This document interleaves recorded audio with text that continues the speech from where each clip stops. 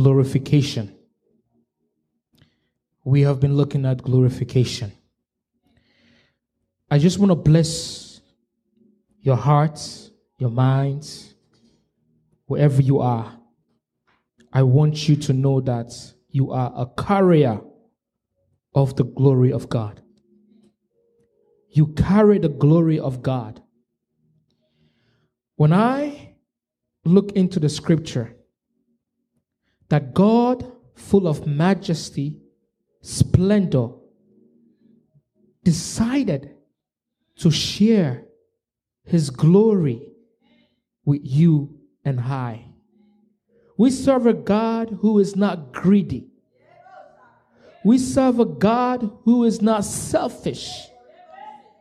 If God can give his son Jesus to us, how much more when we ask that God cannot give? When we talk about glory, we are talking about the summation, the totality, the holistic, the consummation, meaning the ultimate end and completion of God's divine attributes and characteristics. We're going to look at certain substance that describe and exhibits the glory of God. The glory of God is the weight of God. In Hebrew, the word is kabo. Kabo means heavy. Weight. When something is heavy, when something has weight, it means it has volume, substance. And in that volume of God contains so many things. Space. The weight of God.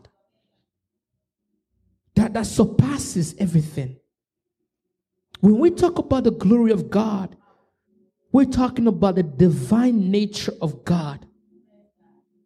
When we talk about the glory of God, it constitutes the sovereignty of God.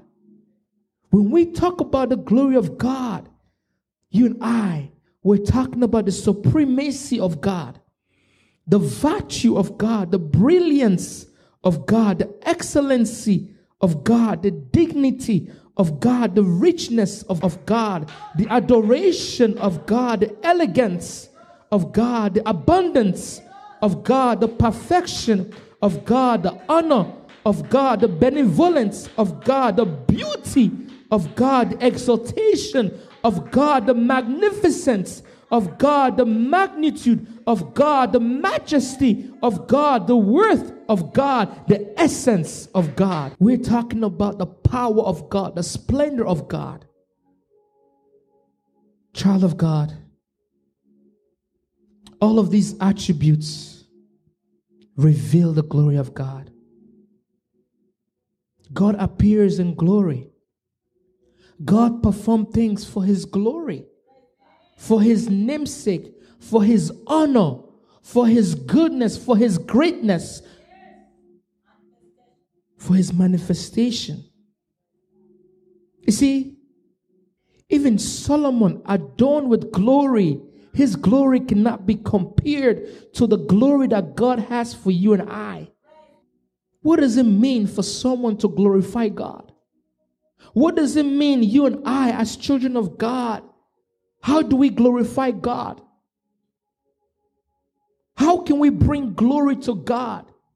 How can we bring glory to God in this moment, this time right now? Worship brings glory to God. Prayer brings glory to God. Hearing the word of God brings glory to God. Doing the works of God bring glory to God. One thing I like about God, God is not selfish. God has shared his glory for you and I. Each of us have a unique and a distinct glory that God has bestowed upon us. If creation of God. Psalm 19 verse 1, the Bible says, the heavens declare the glory of God, and the firmament shows handiwork. The heavens declare God's glory. Isaiah 6 verse 3 says, and one cried to another and said, holy, holy, holy is the Lord of hosts. The whole earth is full of his glory. So when I look at this earth, it reveals the glory of God. The heavens declares the glory of God. The earth declares the glory of God. Now what about you and I that are made in the image and likeness of God? Know that you are a reflector of God's glory. Know that you are a representative of God's glory. Know that you and I will bear and carry and declare the glory of God. Personally, you are a reflector of God's glory. Now God is saying, I want you to represent my glory to others. I want you to declare my glory to the world.